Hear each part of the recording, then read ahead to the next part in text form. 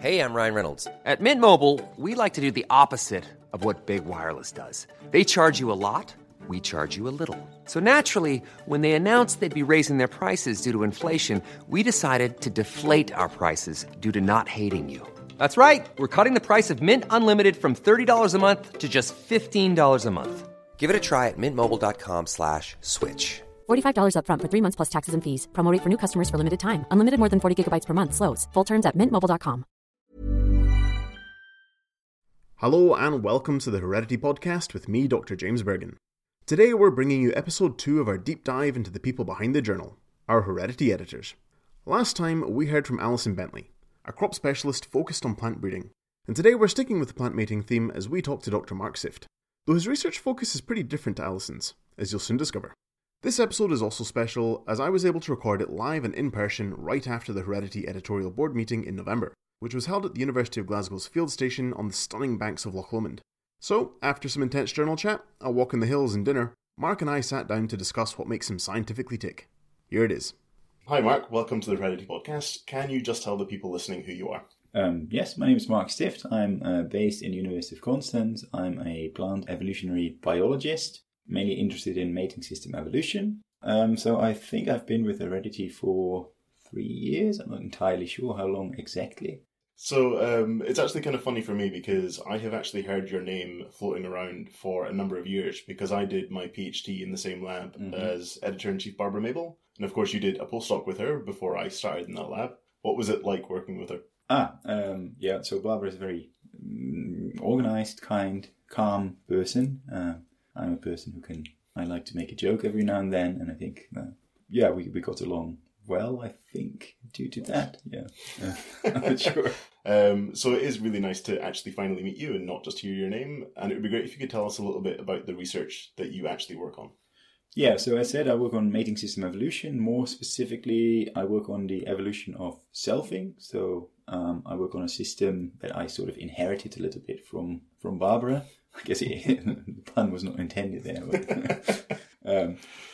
so the loss of self-incompatibility, and that can but doesn't have to lead to self-fertilization. And I'm interested in this transition because it's sort of a conundrum, let's say.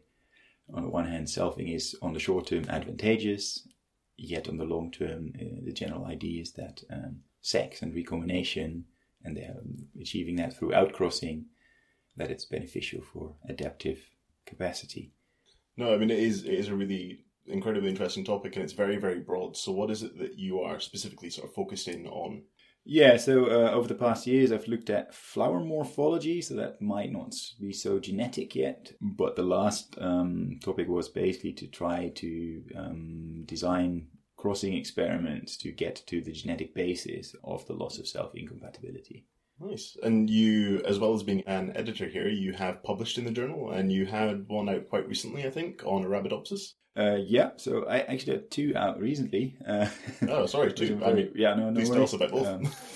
So that one was about inbreeding depression, because that is one of the main barriers to the evolution of selfing. It's difficult to estimate inbreeding depression, in fact, because ideally you'd want to do this out there in nature, yet at the same time then practically your experiment becomes quite complex. So often people revert to greenhouse studies, and then the criticism is, well, this is not relevant for nature. So we sort of tried to find a middle ground in which we imposed stresses that we think are relevant for these plants in nature. And in this case, the specific stress was intraspecific competition.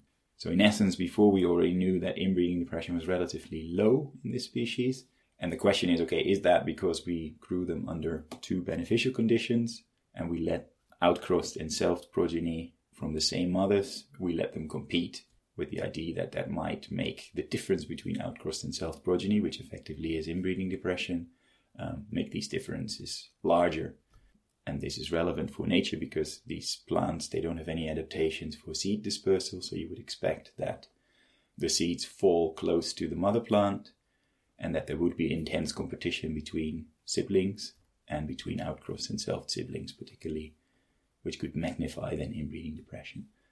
So that was the topic of the paper you referred to. And is that sort of similar stuff you covered in the other one, or is... No, not at all. That's completely different. I did my PhD on the evolution of polyploidy, and particularly autopolyploidy. And that's essentially just genome duplications. It's genome duplications within species. So you have two types. You can have hybridization, and you get allopolyploids, where you could say that they are simply behaving almost as diploids because they basically have two diploid genomes, and during meiosis and reproduction, they stay sort of separate. And in this particular paper, we actually looked at slightly different scenario where you have, this happens a lot in plants. We looked at what happens if you have diploids and tetraploids within the same population, how then Bayesian structuring methods, how they perform given this very unusual type of data. And particularly, we had the feeling from test simulations that we had run that there could be artificial clustering of diploids with diploids and tetraploids with tetraploids. And this is relevant to try to find out the origin of the tetraploids, because a typical conclusion could be if all the diploids cluster together in such an analysis, and if all the tetraploids cluster together, then you might think then a simple single origin scenario would explain this pattern that you find. Whereas in reality, if this structuring and this clustering together of diploids and this clustering together of tetraploids is just an artifact of the fact that there are diploid and tetraploid, then that's a problem. So we investigated whether that indeed was a problem, and under certain conditions that indeed turned out to be a problem, and we compared different softwares and found that one of them, structure, actually was fairly robust. Which is good, because it's a fairly ubiquitous... Exactly. I guess a population genetic audience would appreciate that structure is quite a popular of the available Bayesian structuring algorithms. Yes. Nice. So I guess it's kind of clear why this is important from an evolutionary context when you're looking at these plants. But I wonder why this work is important to you specifically. Why is it that you choose to research this? I think because both mating system evolution and polyploidy, a lot of our theory on genetics is based on diploids and on standard situations. And both of these cases, they're basically non-standard. You probably know the Hardy-Weinberg equilibrium. There's this assumption of random mating. Well, every student has struggled to learn it. Yes, exactly. And a lot of our knowledge is, or our theory is based on these principles, and selfing is a violation of this. And similarly, actually, polyploids and the way they inherit, they can actually violate these assumptions, so that the methods that we tend to be able to use for diploids, they simply don't work. So I guess these two scenarios, they're all coming down, in genetic terms at least, to the same thing, that they are non-standard situations that we don't know too much about, yet that are hugely relevant for plant evolution, because evolution of selfing is extremely frequent, and also in plants, well, more than half of them are probably polyploid. So this is not just a trivial sort of rare case that we try to understand, which is equally interesting, but this is actually quite generally relevant, I would say. I do like that plants kind of break all of the rules that we've established with animals. Yeah. Okay, so I guess moving on to heredity more generally, like we mentioned that you have published here a couple of times, you have done so recently. So what is it you particularly like about the journal? I think the key thing that I like is that it's a society-run journal, so there's not a company here that profits from the hard work that reviewers, authors, and editors do to get papers published. I mean, there is a publisher that earns money, of course, yet a large part of the profits actually go back to science through the Genetic Society. And I like this concept that basically the money stays, at least to some extent, in science and promotes science further. So that's what I like. I also like that it's a fairly, I'm not sure if it's always been the case, but at least the way Barbara is now running the journal, it's a small group of editors. It's almost like a small family. It's not massive, yet at the same time there's a decent output of papers. So it's not that we have thousands of papers a year, but the papers that we do output, they are all, I think, of reasonable quality. Yeah, they're all very interesting. And yeah, like obviously we are affiliated with Springer Nature, but GenSoc is the main beneficiary of heredity. And there are some very good links and cross projects there. And I guess it's kind of interesting because obviously you're an editor here, and that is an awful lot of work. So I wonder what it is that you get out of being an editor here. Yeah, so I think, to be fair, I mean, I'm relatively junior in my career, I would say, and I think for junior researchers it's super important to get editorial experience. So personally, I've learned actually quite a lot from seeing why I, as an editor, actually reject or perhaps give major revisions to a certain paper. It's super interesting to see this from the other side. And I think I've learned a lot now in how I submit, even if I don't submit to Heredity, I submit somewhere else. I think I'm now doing that differently because of the experience I get here. No, perfect. And that is actually genuinely really interesting, because my next question was going to be asking about how you kind of go about it. So when a paper comes into you, what is it that you are looking for? So I'm trying to, first of all, check if the paper is not very narrow in scope. So a trick that I do that works for me is to look at the end of the introduction if there's a clear list of questions, and then maybe skim through the rest and then read the discussion thoroughly and test if or see for myself if I think these questions have been thoroughly answered. So at that point I don't review it completely, because a review, of course, you also have to look into detail into the methods, but there we have, I think, reviewers that also should provide an assessment. So that's one aspect that I value a lot, especially in deciding whether or not I send something out for review. I like good structured writing, in the sense that it's, I think, very important to have a good paragraph structure where each paragraph has some message of its own, so that all the paragraphs together form a logical flow. So it can sometimes be that the science is all in good shape, and even there are good questions and the questions are answered, but if you read it, you sort of have to read each paragraph 10 times. And so that's something I also look for, but that's normally not a reason for rejecting a paper. I have personally once recommended that one be rejected because the paragraph structure and writing was so hard to follow. It was really hard to follow the science, which was actually really good.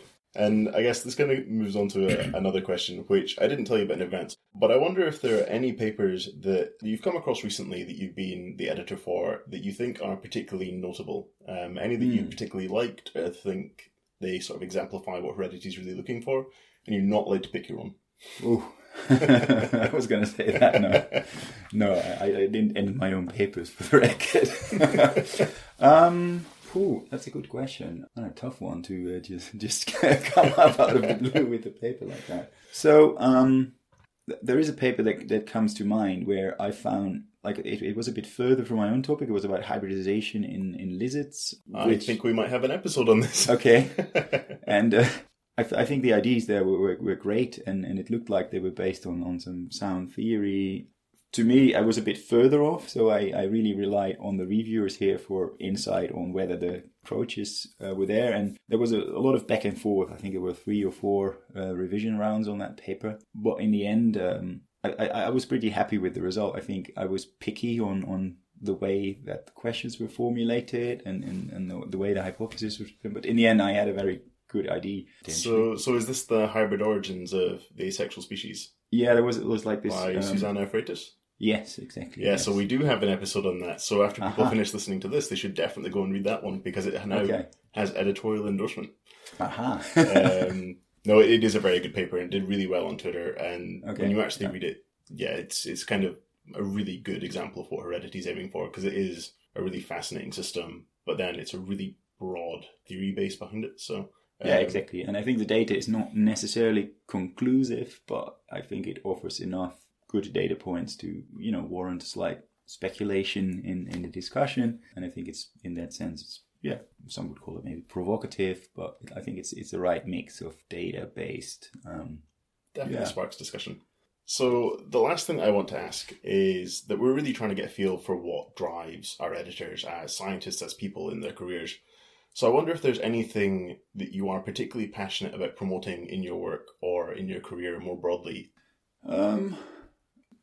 As you know, we had the editorial meeting and we had long debates on impact factor, and of course another topic of discussion.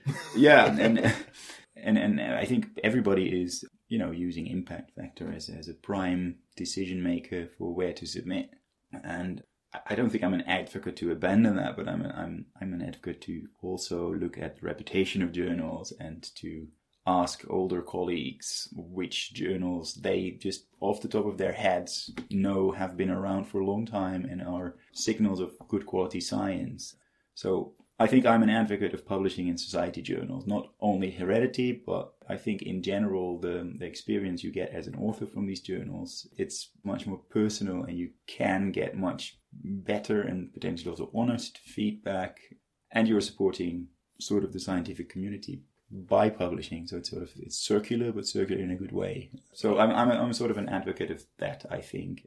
No, I agree. I often find that these style of papers, you get a better story from it. So it's a more enjoyable reading experience. The science is communicated so much better.